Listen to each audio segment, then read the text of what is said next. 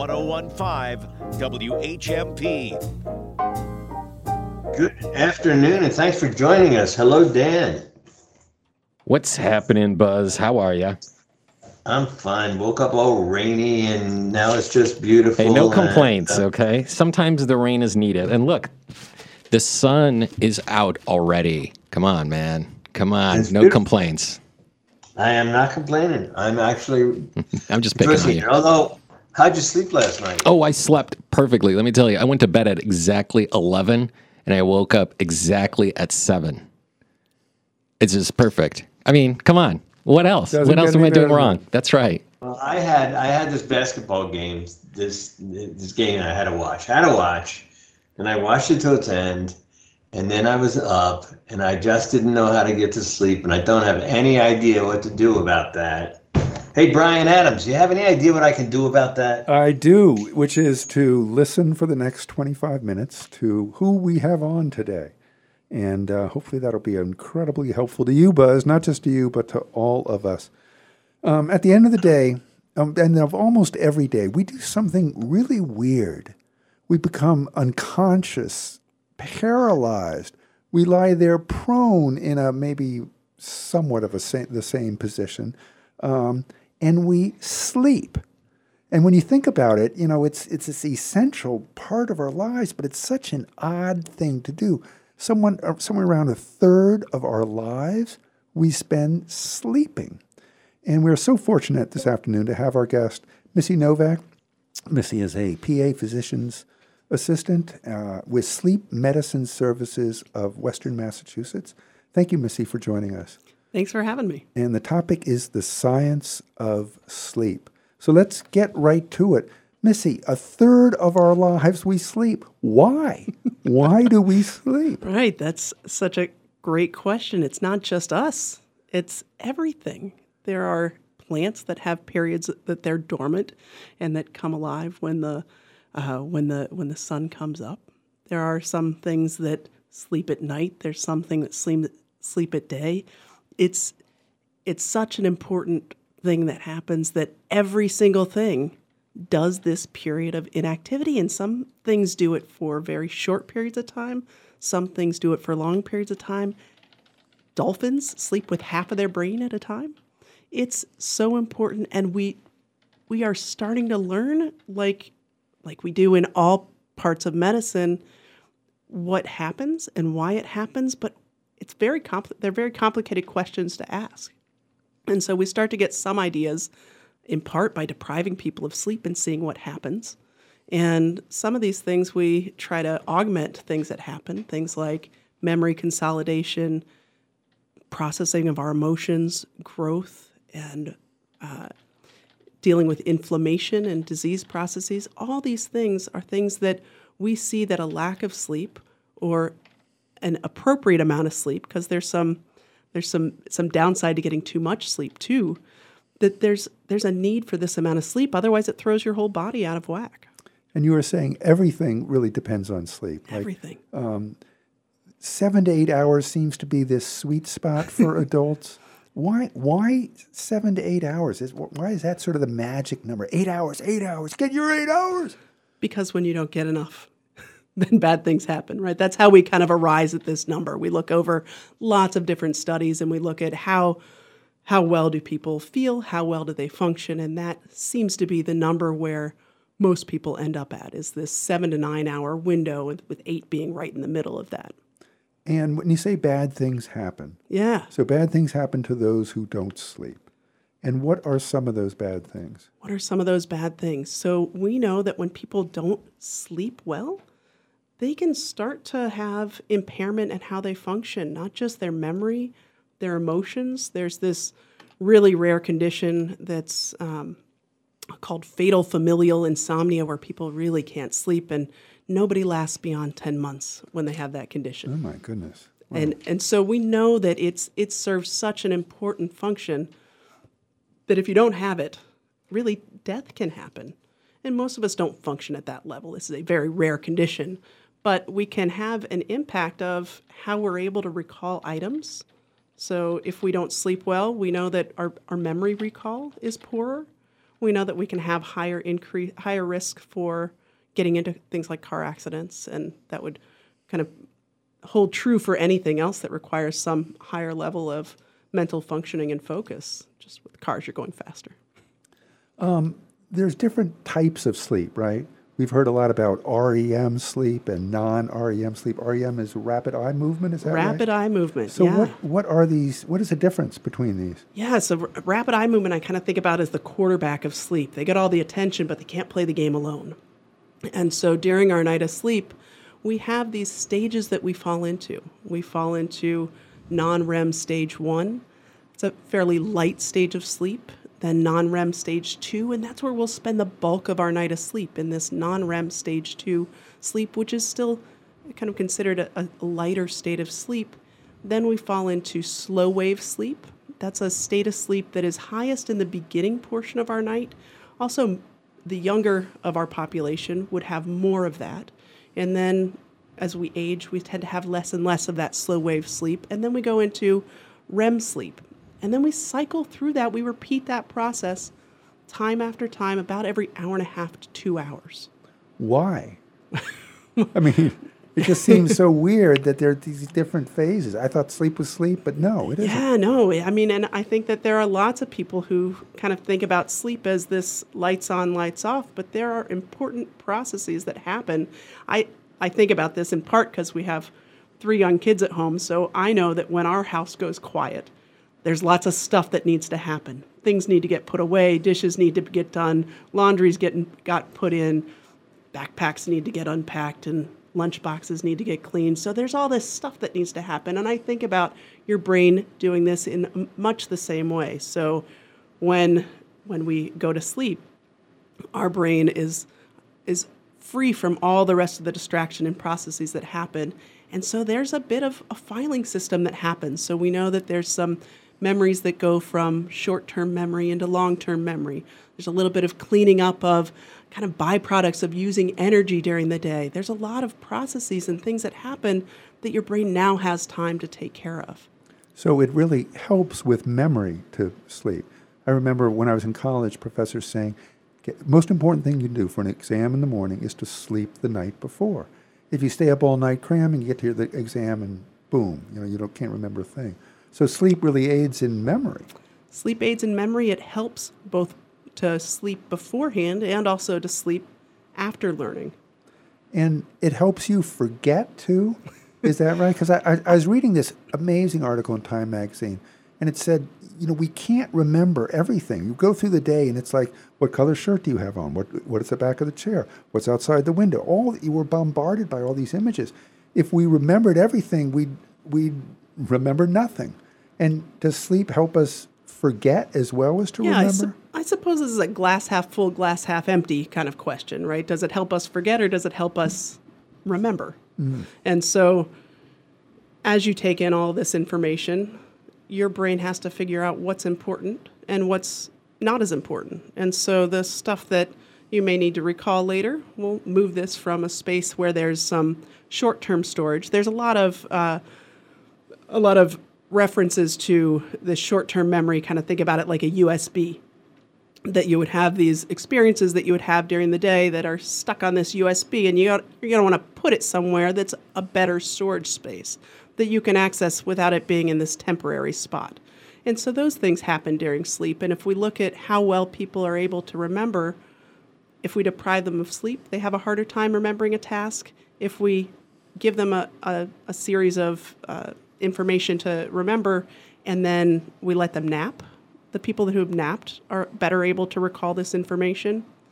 If they don't nap, they have poorer recall. There's a good study done by the folks up at UMass who've done a childhood study on kids who are able to take a nap versus not take a nap, and the recall's about 10 to 20% more after they've had a nap.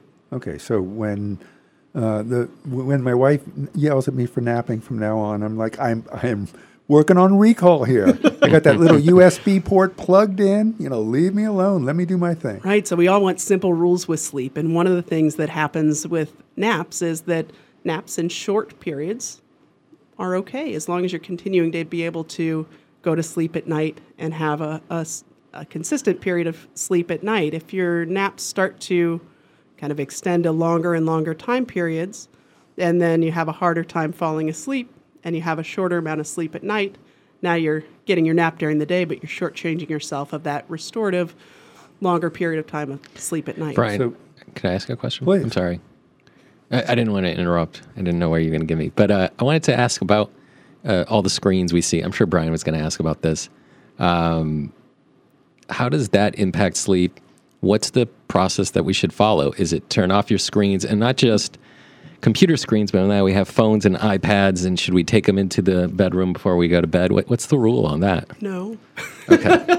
Simple rule. The No. short No. and easy answer. No. But so this, I know that we're kind of coming up on a little bit of a time here. I'm not sure that I can go through this whole process before we take a break, but I will start with sleep is governed by two big processes that we do. One is your sleep drive. And so this is when I describe this to patients, many of my patients will hear me say, this is where I think about puppies and kids. So your sleep drive, from the moment that you wake up, the more energy that you expend, the higher this sleep drive is. So you run them around and get them tired, and they'll be more ready for sleep.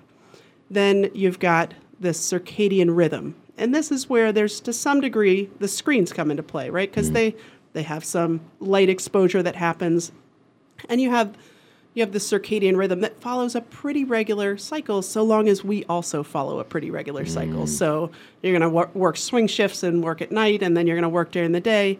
Our body doesn't make those jumps quite as well.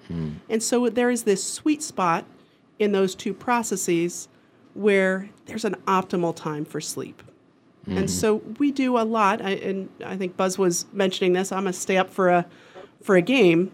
We do a lot of things where we will push ourselves beyond this sweet spot so that we can do other things. And there's a lot of things that happen in society right now that really encourage us to do that, right? Work longer hours. There's stores and computers that are open 24 hours a day. And so we have to do a little bit of self-regulation to help to keep ourselves consistent with that. Yeah. So screens emit a light, and that helps to kind of impact our ability to produce melatonin. It's not like you're not going to produce it if you are looking at a screen. Right. But it also plays into two other parts of sleep. So this process C, process S, something that happens biologically, but there's two other pieces that can get impacted. One is how close you follow the circadian rhythm. And then the other is your brain. Your mind, we are great problem solvers. And our mind has gotten us to a space where if there's a problem, we want to figure it out. And that problem can be, looking at world sustainability and the environment, but it can also be some little mundane thing that just, I said this one word to this person and it bothers me. I wonder if they're going to, I should have said something different. And those kind of things can just tumble around in our brain. And if our brain feels like it's got to hang on to something and figure it out, we're going to have a really hard time going to sleep. And that's where the stuff that we look at on those screens has an impact. Well, what happens to me is if I'm bothered by something that happened in the day, I can go to sleep. But if I wake up in the middle of my sleep, my brain will trigger and say, you know what, you need to think about this. And then I cannot go back to for the next 4 hours. Yeah, Right. That's the thing that happens to me. But We are talking with Missy Novak. Missy Novak is a physician's assistant at the Sleep Medicine Services of Western Massachusetts and is well-versed in all things sleep. Stay with us. We'll be back in just a couple minutes.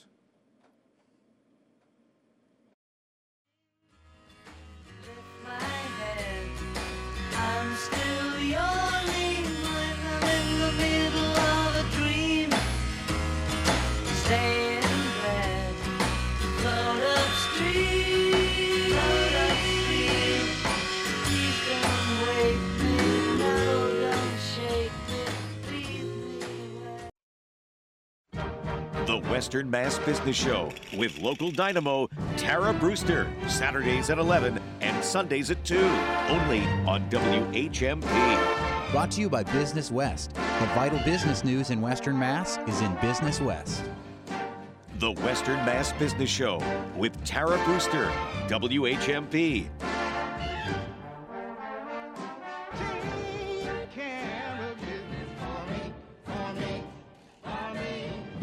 A lot of mattress stores, all they talk about is price. Sale, sale, sale, save, save, save, blah, blah, blah. I get it. No one wants to pay $1 more than you have to.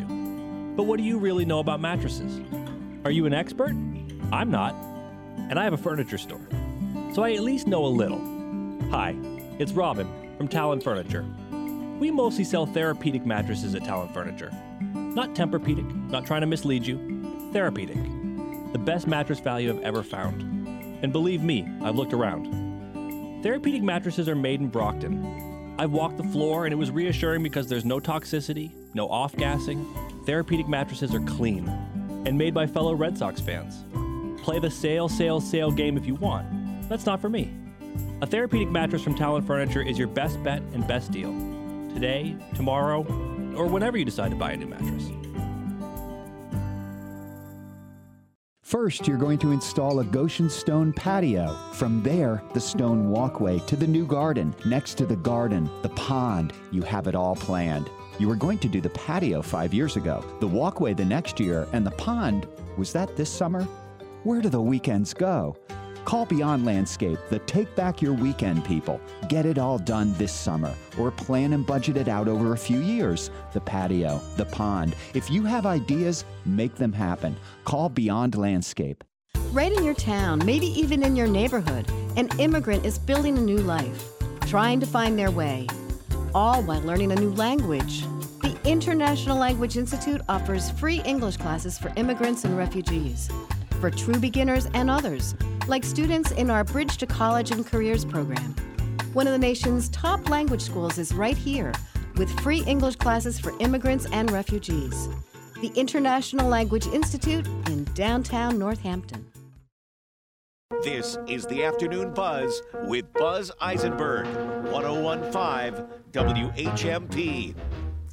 Welcome back. We're talking with Missy Novak. She is a physician assistant with Sleep Medicine Services of Western Massachusetts. And we're talking about the science of sleep.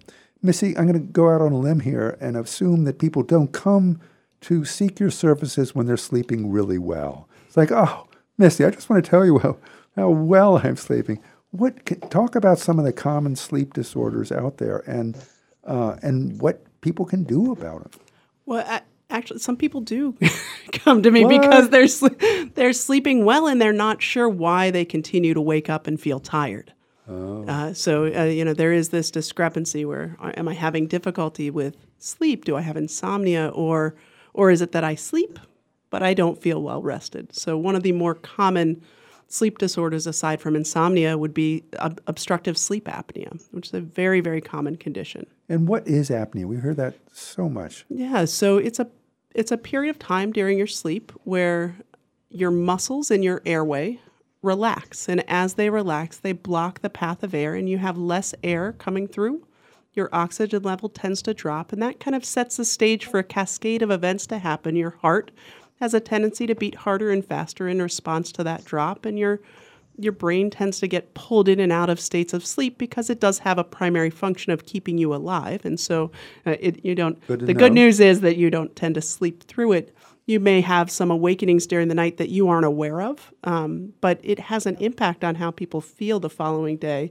And we know that this condition can cause folks to be at higher risk for things like high blood pressure, heart attack, stroke, atrial fibrillation, congestive heart failure, dementia.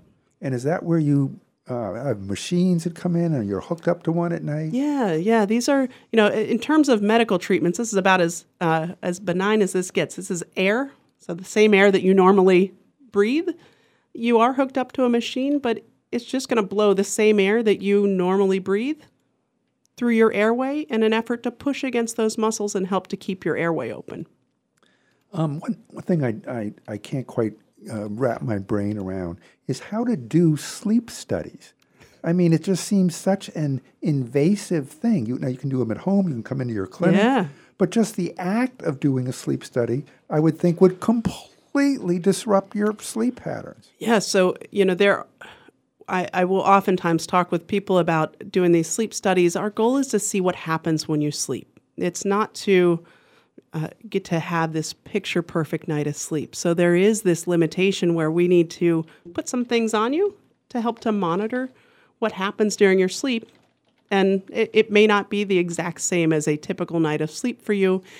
You have to remember, we're also looking to answer certain questions. So if you are worried about something that happened the previous day, I don't have a magic window into your brain when we do a sleep study. So we are looking for things that would cause some sort of condition to happen, like obstructive sleep apnea. We have certain sleep studies that we look for people who have narcolepsy. So we're looking for something that would give us an idea that a disease condition is happening, and we need to manage that in order to help you feel better or sleep better. Narcolepsy is sleepwalking? No, that's a parasomnia. So sleepwalking would be doing some sort of abnormal behavior during your sleep. What is narcolepsy? Narcolepsy is a condition where you have low levels of a chemical called orexin in your brain. And people who have narcolepsy, despite however much sleep they're able to get, they just never really feel well rested. One of the signs of narcolepsy can also be what is depicted in, I don't see people who happen to do this in the clinic. They don't really do this, but in movies, you will oftentimes see someone in the middle of spaghetti or some other humorous food and then randomly fall asleep. That is a characterization of something called cataplexy, which can happen with narcolepsy, where they lose their muscle tone. So interesting. So it's kind of weird. I mean, there you are at your job, 8 whatever hours, 10 hours a day, and then you come home, and then you sort of do your job, which is to sleep.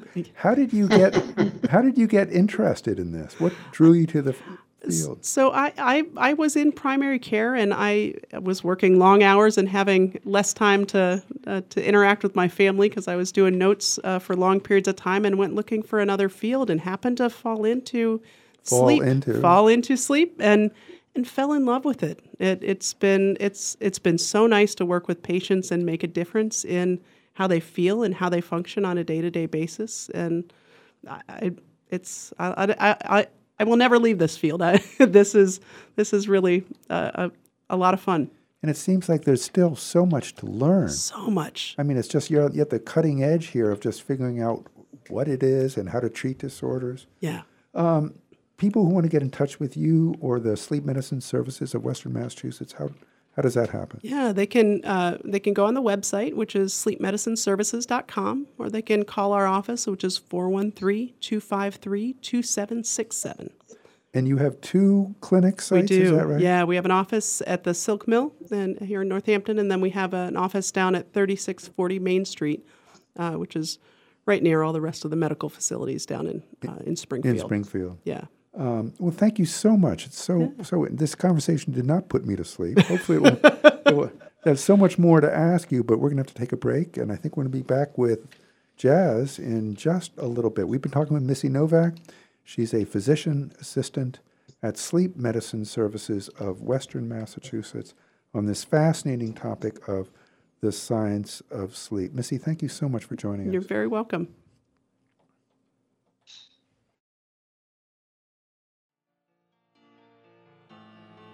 This is the Afternoon Buzz with Buzz Eisenberg, 1015 WHMP.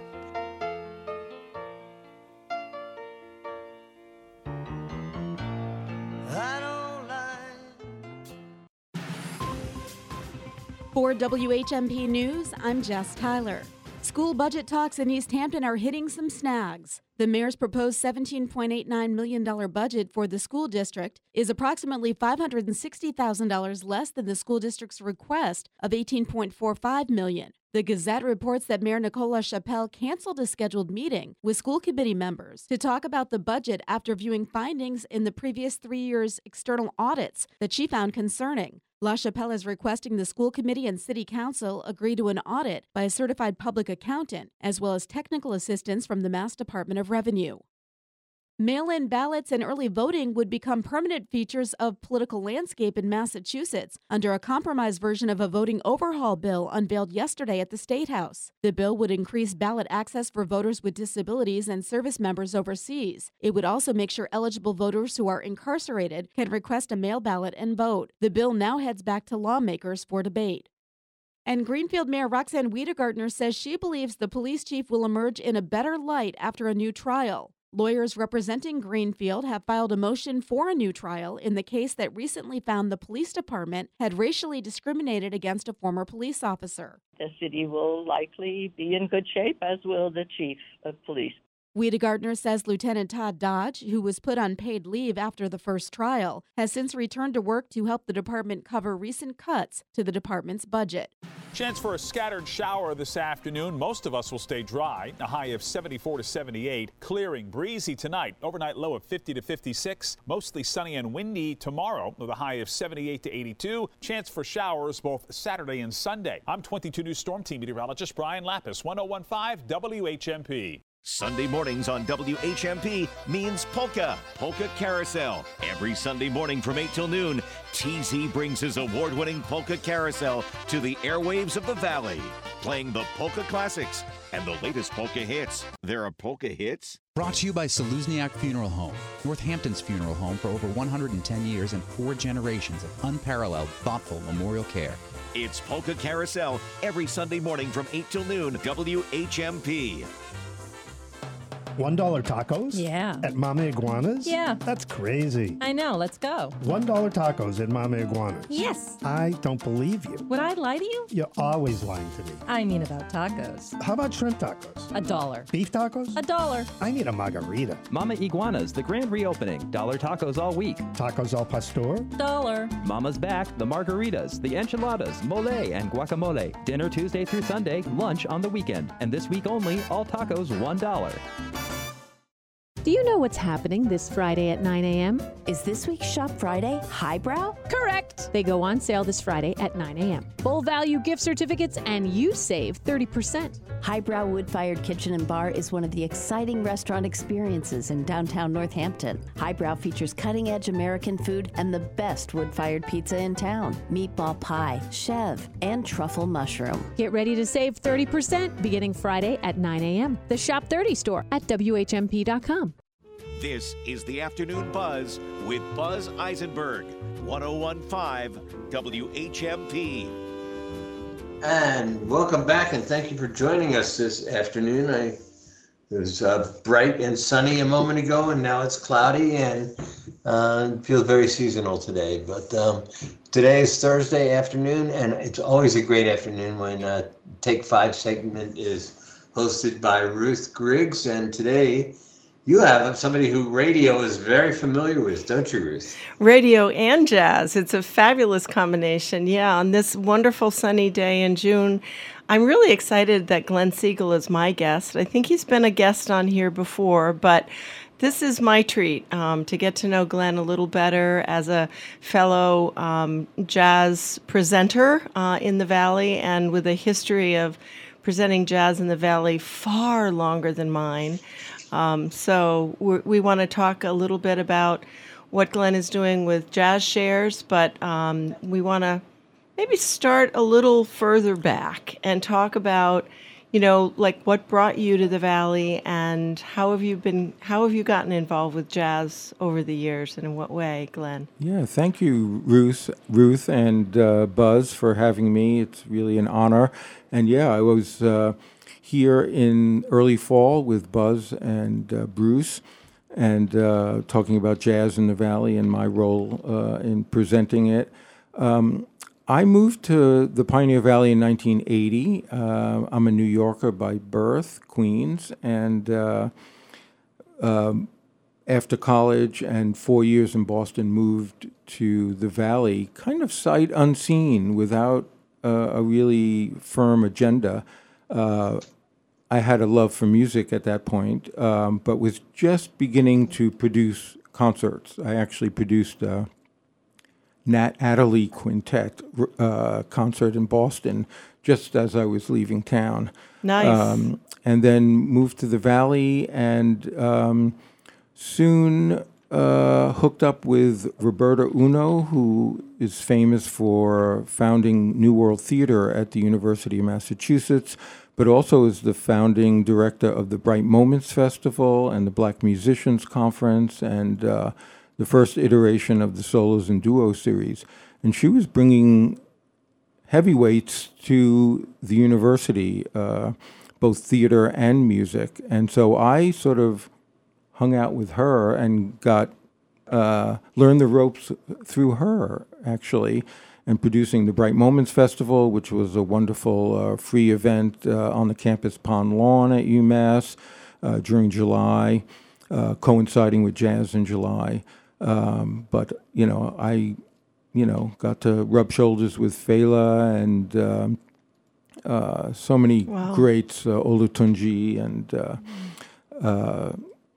great jazz artists as well, like Max Roach and Billy Taylor. Anyway, so that's how I got my feet wet, and then started working for the Fine Arts Center, producing a series called the Magic Triangle Jazz Series, which just concluded a 31-year run this spring with a concert by Adam Rudolph and his Go Organic Orchestra. So that's how I got here. And can I ask you a couple questions? Sure. So you said Fela from Africa? Fela? Yeah, Fela Kuti. Was Fela a professor at UMass? No, this was a summer music series. It was 4 consecutive Thursdays in July, and one or two of the concerts was Jazz in July faculty and special guests, so more jazz, what we call jazz, and the rest of it was Pan-African. So 1 year it was Jerry Gonzalez and his Fort Apache band. 1 year it was Abdullah Ibrahim and Akaya, and then music from throughout the African diaspora. So awesome. African musicians, Caribbean musicians, Tito Puente. Wow. Oh, that's it was amazing. And by the end, I was the producer of it in its last few years. The last summer we did it was 2000. So anyway, that's how I started producing in the Valley. Actually, I did I can't even remember her name, a woman who I met when I just moved here. She had designs to produce jazz in the Valley, and she had some resources, and I helped her produce a Sonny Rollins quartet concert at the Academy of Music with special guest Pat Metheny. So that was kind of wild, and I remember Pat Metheny it was Sonny's gig, and Pat was very clear that he didn't want to upstage Sonny, and so we couldn't publicly announced that Pat Metheny was coming to Northampton, which was frustrating for us from a marketing, point of view and selling tickets and so forth. Well, Sonny Rollins, you should have been able to sell a couple of tickets. Yes, but Pat Metheny is a slightly different demographic, shall we say? So, anyway, word got out. I don't know how, but it wasn't on our poster and things like that. But anyway, so that was an early experience of producing jazz in the Valley. So talking about producing, like your contacts and where you look and where you find musicians, can you talk? I mean, not that we want to know any of your trade secrets, but if you're talking about bringing in people from Africa, musicians from Africa and around the world, how do you do that? Yeah, curating is what I love to do. That's, I heard Chris Blackwell on Fresh Air yesterday, and people like him or Giles Peterson in England, people who are curators, they're tastemakers. I wouldn't call myself a tastemaker necessarily, but I love the curatorial process. I love putting together a season of concerts. And so I learn about them by listening and talking. to other musicians when musicians come through. I ask them about other artists and ask them who they're excited about hearing, who's new on the scene, so forth. When I worked at WMUA, that was another easy source to gain information. We had a great library, and Ken Irwin was our music director, and kept a steady flow of new music coming into the station. So I had access to all that. So it sounds like it's just a continuous research project, and that sounds horrible and not much fun. But it sounds like that's just how your mind works, and you're constantly looking for that next artist in however you can find him or her. Yeah, and so I've always presented artists in different phases of their career. So, we've had artists who are relatively unknown, in their late 20s, early 30s. And so that kind of discovering, it's nice to have said, I produced Dave Douglas in the early 90s. I was at that concert. Yeah. We were producing Mary Halverson and Vijay Iyer and Tyshawn Sori and other emerging musicians before they became, popular. But we've also presented, Yusef Lateef when he turned 90, and actually also when he turned 80, and Sam Rivers and Andrew Hill and lots of other musicians who were veterans, and sometimes neglected veterans. Well, so many geniuses. If I may interrupt for a moment, Ruth, I think maybe after the break, we're going to take a break in a couple of minutes, and we want to hear more about jazz shares and how people can participate. But I wanted to ask you about your blog, Jazz Ruminations, which you are so prolific. Tell us how that started and why. Yeah, I've always liked to write, kind of.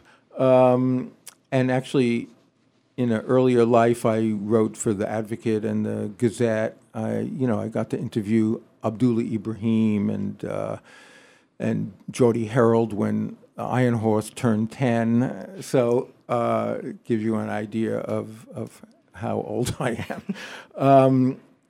So I've always liked to write, and actually it was a colleague at the Fine Arts Center who suggested that I blog, just about the concerts that I've been producing. So I started doing that in earnest, I don't know, maybe 3 or 4 years ago. So yeah, every concert that I produce, I've written a 600 or 700 word response to what I heard, and so it's part review, part gossip around the dinner table with musicians, that kind of thing. So. Ruth, just to emphasize how old Glenn is, his 3 or 4 years ago, I just read one that was from May of 2016. One of his, so it was more than 3 or 4 years ago. Okay, I stand corrected. When blogs were just coming on the scene. Well, actually, Jazz Shares is redoing our website, and so we were talking about integrating the blog into the new website, and people were saying people don't call them blogs anymore. That blogs are, I don't know. Vlog? Blog? Vlog. They put a video blog. I don't know. They've combined the word. Oh, yeah. To call them vlogs. Yeah. Well, that's not what I'm doing. Oh, I'm sorry. Okay. Yeah. That's a good idea, though. But no, this is just written word. But anyway. We'll talk more about Jazz Shares after the break. Okay, perfect. Here with Glenn Siegel. Thank you.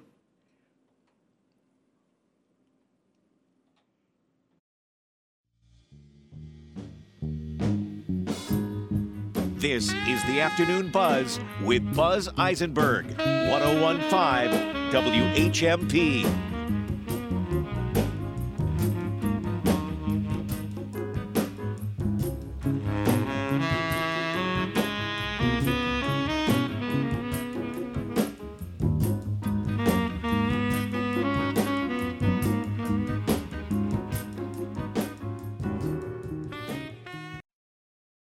The Paul Parent Garden Club, every Sunday, 6 to 8 a.m. Brought to you by Weinzick Nursery, locally owned and operated since 1954. Visit Mike, Amity, John, and the rest of the team at Weinzick Nursery, Route 9 in Hadley, and online at WeinzickNursery.com.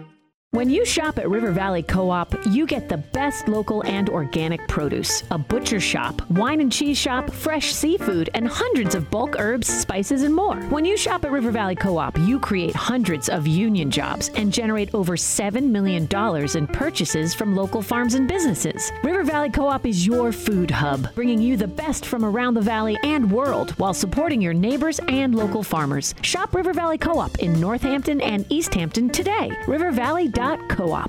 Yankee Home is having its biggest sale of the year.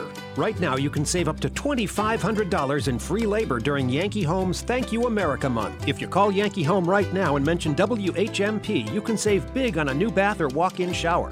You can also upgrade to the kitchen of your dreams or install new energy-efficient windows and doors, all with up to $2,500 in free labor by calling and mentioning WHMP right now. It's Yankee Home's Thank You America sale now through July 4th. Visit Yankee Home right now for more details.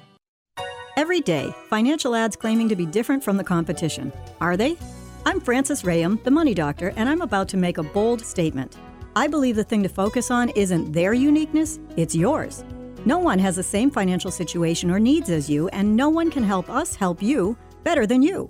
But the truth is, when it comes to managing money, most of us are not as successful as we'd like to be. No matter how focused we are, it's almost impossible to separate emotion, and being in a relationship can further compound the issue. That's why I developed Hug Your Money. Financial coaching coupled with online software and tools to empower you to manage money wisely. We guide you every step of the way to resolve immediate issues and plan for your financial future with modeling scenarios. So whether it's debt, budget, retirement planning, or a financial crisis, having a Hug coach in your corner is like having a new best financial friend. Hug Your Money is as unique as you are. In fact, it's patented. Visit hugyourmoney.com. Using WIC is easier than ever. You can use the WIC card instead of checks for your food purchases. WIC is a free nutrition program that helps working families stretch their food budget and make healthy choices. Visit us at mass.gov/WIC, brought to you by the Massachusetts Department of Public Health's WIC Nutrition Program. How is Western Massachusetts and our rural communities faring in this session of the legislature? Are we being treated fairly? We'll find out when we speak to State Representative Natalie Blais, who will be our guest Friday at 9 o'clock. Get in on the conversation. Bill Newman. Weekdays at 9 and again at 5. WHMP News, Information, and the Arts.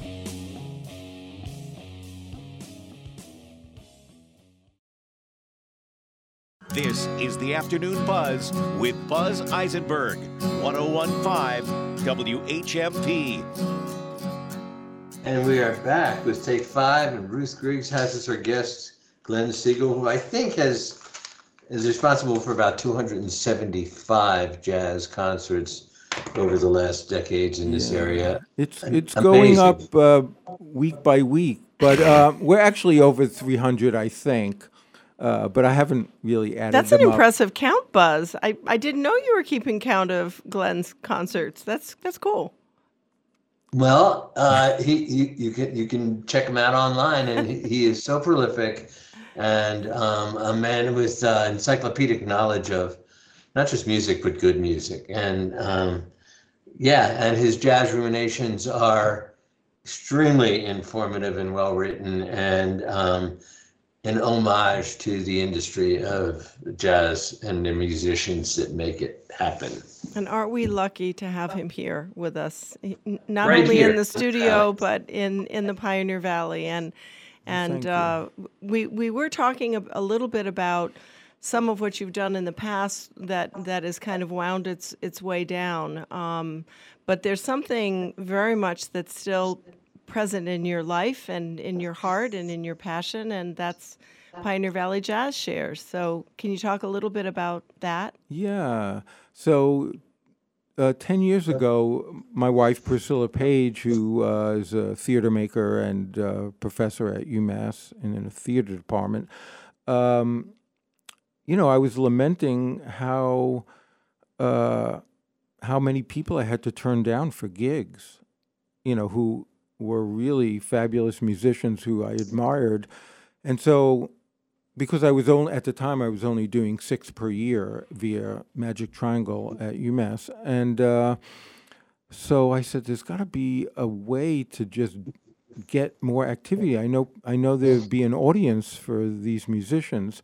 And so I've been a Farm Share member. I've had a CSA for a long time, and it just occurred to me that we could borrow that model and use it to get people to sign up and commit money ahead of time before the first concert ripens, and giving us the confidence to be able to guarantee some money to musicians. And so we had a couple of, we called a group of friends together who I knew were music lovers, and we sat in a circle in our backyard. We did it over 2 nights, and, sort of pitched the idea, is this something you'd be interested in? And, the response, they were all friends. A lot of them were friends or people I met through, who would call into the radio station constantly or come to concerts regularly. So it was a community of listeners, and so, people were enthusiastic. And I remember David Gowler, who moved out of town, but he's really the person who started the River Valley Co-op. He was the first president and, organized the first meetings. He also started Valley Free Radio. He's a great organizer and a DJ on MUA. Anyway, he went to the middle of the circle and threw down his $125 and said, "I'm in," and that got the ball rolling. So, Jazz Share started in my backyard just over 10 years ago, and so it's kind of like a subscription model. People buy a share or a half share before the season, which typically runs September to June, and originally we guaranteed 10 concerts, but this year we'll have done 19. And give people a card, and we hole punch for each admission, and they can bring friends or give the card to a friend. And and we have generous sponsorship from businesses, and then we sell single tickets to the general public. So those are our revenue streams and a little bit of grant writing. And so we've been doing 10 to 15 concerts a year for the last 10 years. And this year is 19, you said? Yes. In fact, we have one tonight, Ruth. We're up at the Institute for the Musical Arts in Goshen. Our good friends Ann Hackler and June Millington, and we're presenting the Jessica Pavone String Trio there at 7:30 tonight. And then we're at Bombeck's on the 19th, June 19th, with a band called Illegal Crowns, which I can tell you more about. I'm very excited about that. And then conclude with Sarah Manning. Some of you in our listening audience might know Sarah. She graduated from Smith and grew up in the Valley, and she's a fabulous alto player, and she has a new project that she's bringing to Hawks and Reed on the 25th of June. So... Well, and that's what I think is also so wonderful about the Jazz Shares model, is that you're all over the Valley. You present all over the Valley. And so the venues are reaping the benefits of that, and you're exposing your audience members to these different... Aren't you doing one concert at Wisteria? Yeah, we just did a solo piano concert with Lucien Bond there just a week ago. Yeah. So we hadn't been there since the beginning of the pandemic, but that's a place that we regularly visit. Yeah. So that's, I think that's a wonderful thing to do for all these different venues, and it makes it arguably probably a little more complicated for you to organize, and get the music and the sound and all of the equipment there, but right. Yeah, some venues have piano, some don't. Some have sound systems and people to run the sound system. Some don't. So I place concerts depending on the needs of the musicians and instrumentation and so forth. So with this year coming to a close, are you anticipating doing a similar number of concerts in the 22-23 season? It's kind of looking like that. I mean, part of it, you know, our finances have become a little more stable over the last couple of years. When my wife Priscilla and I got married, we asked our guests to contribute to Jazz Shares as their gift. So that gave us a little boost, and we've done some other fundraising, and we're actually going to be doing some special fundraising, you know, apart from asking people to buy shares, now through the fall, because we'd like to revive the solo piano series that I produced in conjunction with the Northampton Center for the Arts. So for about 11 years, ending in 2012, we did a series of solo piano concerts at the center. Then they lost their space and were nomadic for a few years. Now they're reestablished on Hawley Street, and so we're going to work with them to produce 3 solo concerts. So that's sort of in addition to our other Jazz Shares offerings. So we're going to do some special fundraising around that. So the next season is well under construction. So it sounds like you're doing concerts like every couple of weeks. Originally it was like 1 a month, and now it's averaging almost 2 a month. Yeah, that's fantastic. And, you know, it all depends because our fees are limited. You know, we have to get musicians when they're coming through. So sometimes that means 3 concerts in a month, like in June. You know, we usually don't do concerts in August, but we're going to do one this August because there's a special band called Pneuma, which means breath in Greek, I think.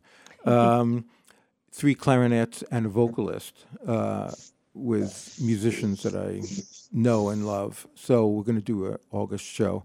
So we have I just want to interrupt, Glenn, because we're running out of time, and I want to make sure that people know how to do this. Yeah. If people want to become shareholders, so here's the concept. People pay a certain amount of money, and you're about to tell us how much. I think it's 125. Yes. And this great number of concerts that are put on, people can go to any one of those concerts, right? And for that $125, the artists are being paid, and the shareholders are guaranteed great music, an awful lot of music for not a lot of money. Is that how it works? Yeah, I mean, it works out to be $12.50 a concert. It's amazing. So how do people get information about how to join? Yeah, the easiest place is to direct people to our website, which is jazzshares.org.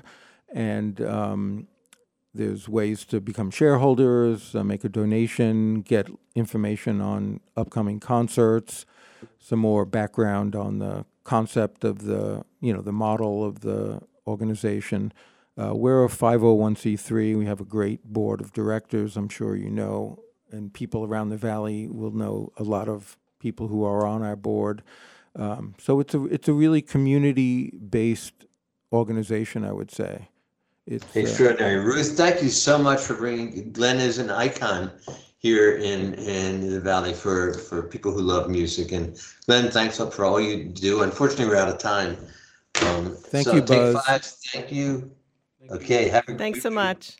All right. See you soon. Bye. Ruth. Bye. Everybody have a great evening. We'll see you tomorrow, 4 o'clock. This is the Afternoon Buzz with Buzz Eisenberg, 101.5 WHMP. You still growing, you still growing. Sorry, had to cut you off. When it's happening here in the Valley, we're talking about it. And tonight, the state delegation is in solidarity with our mayor and with Congressman McGovern, who is leading the charge to stop the closure. The only live and local talk in the Valley and for the Valley. WHMP Northampton, WHMQ Greenfield, a Northampton Radio Group station. It's 5 o'clock.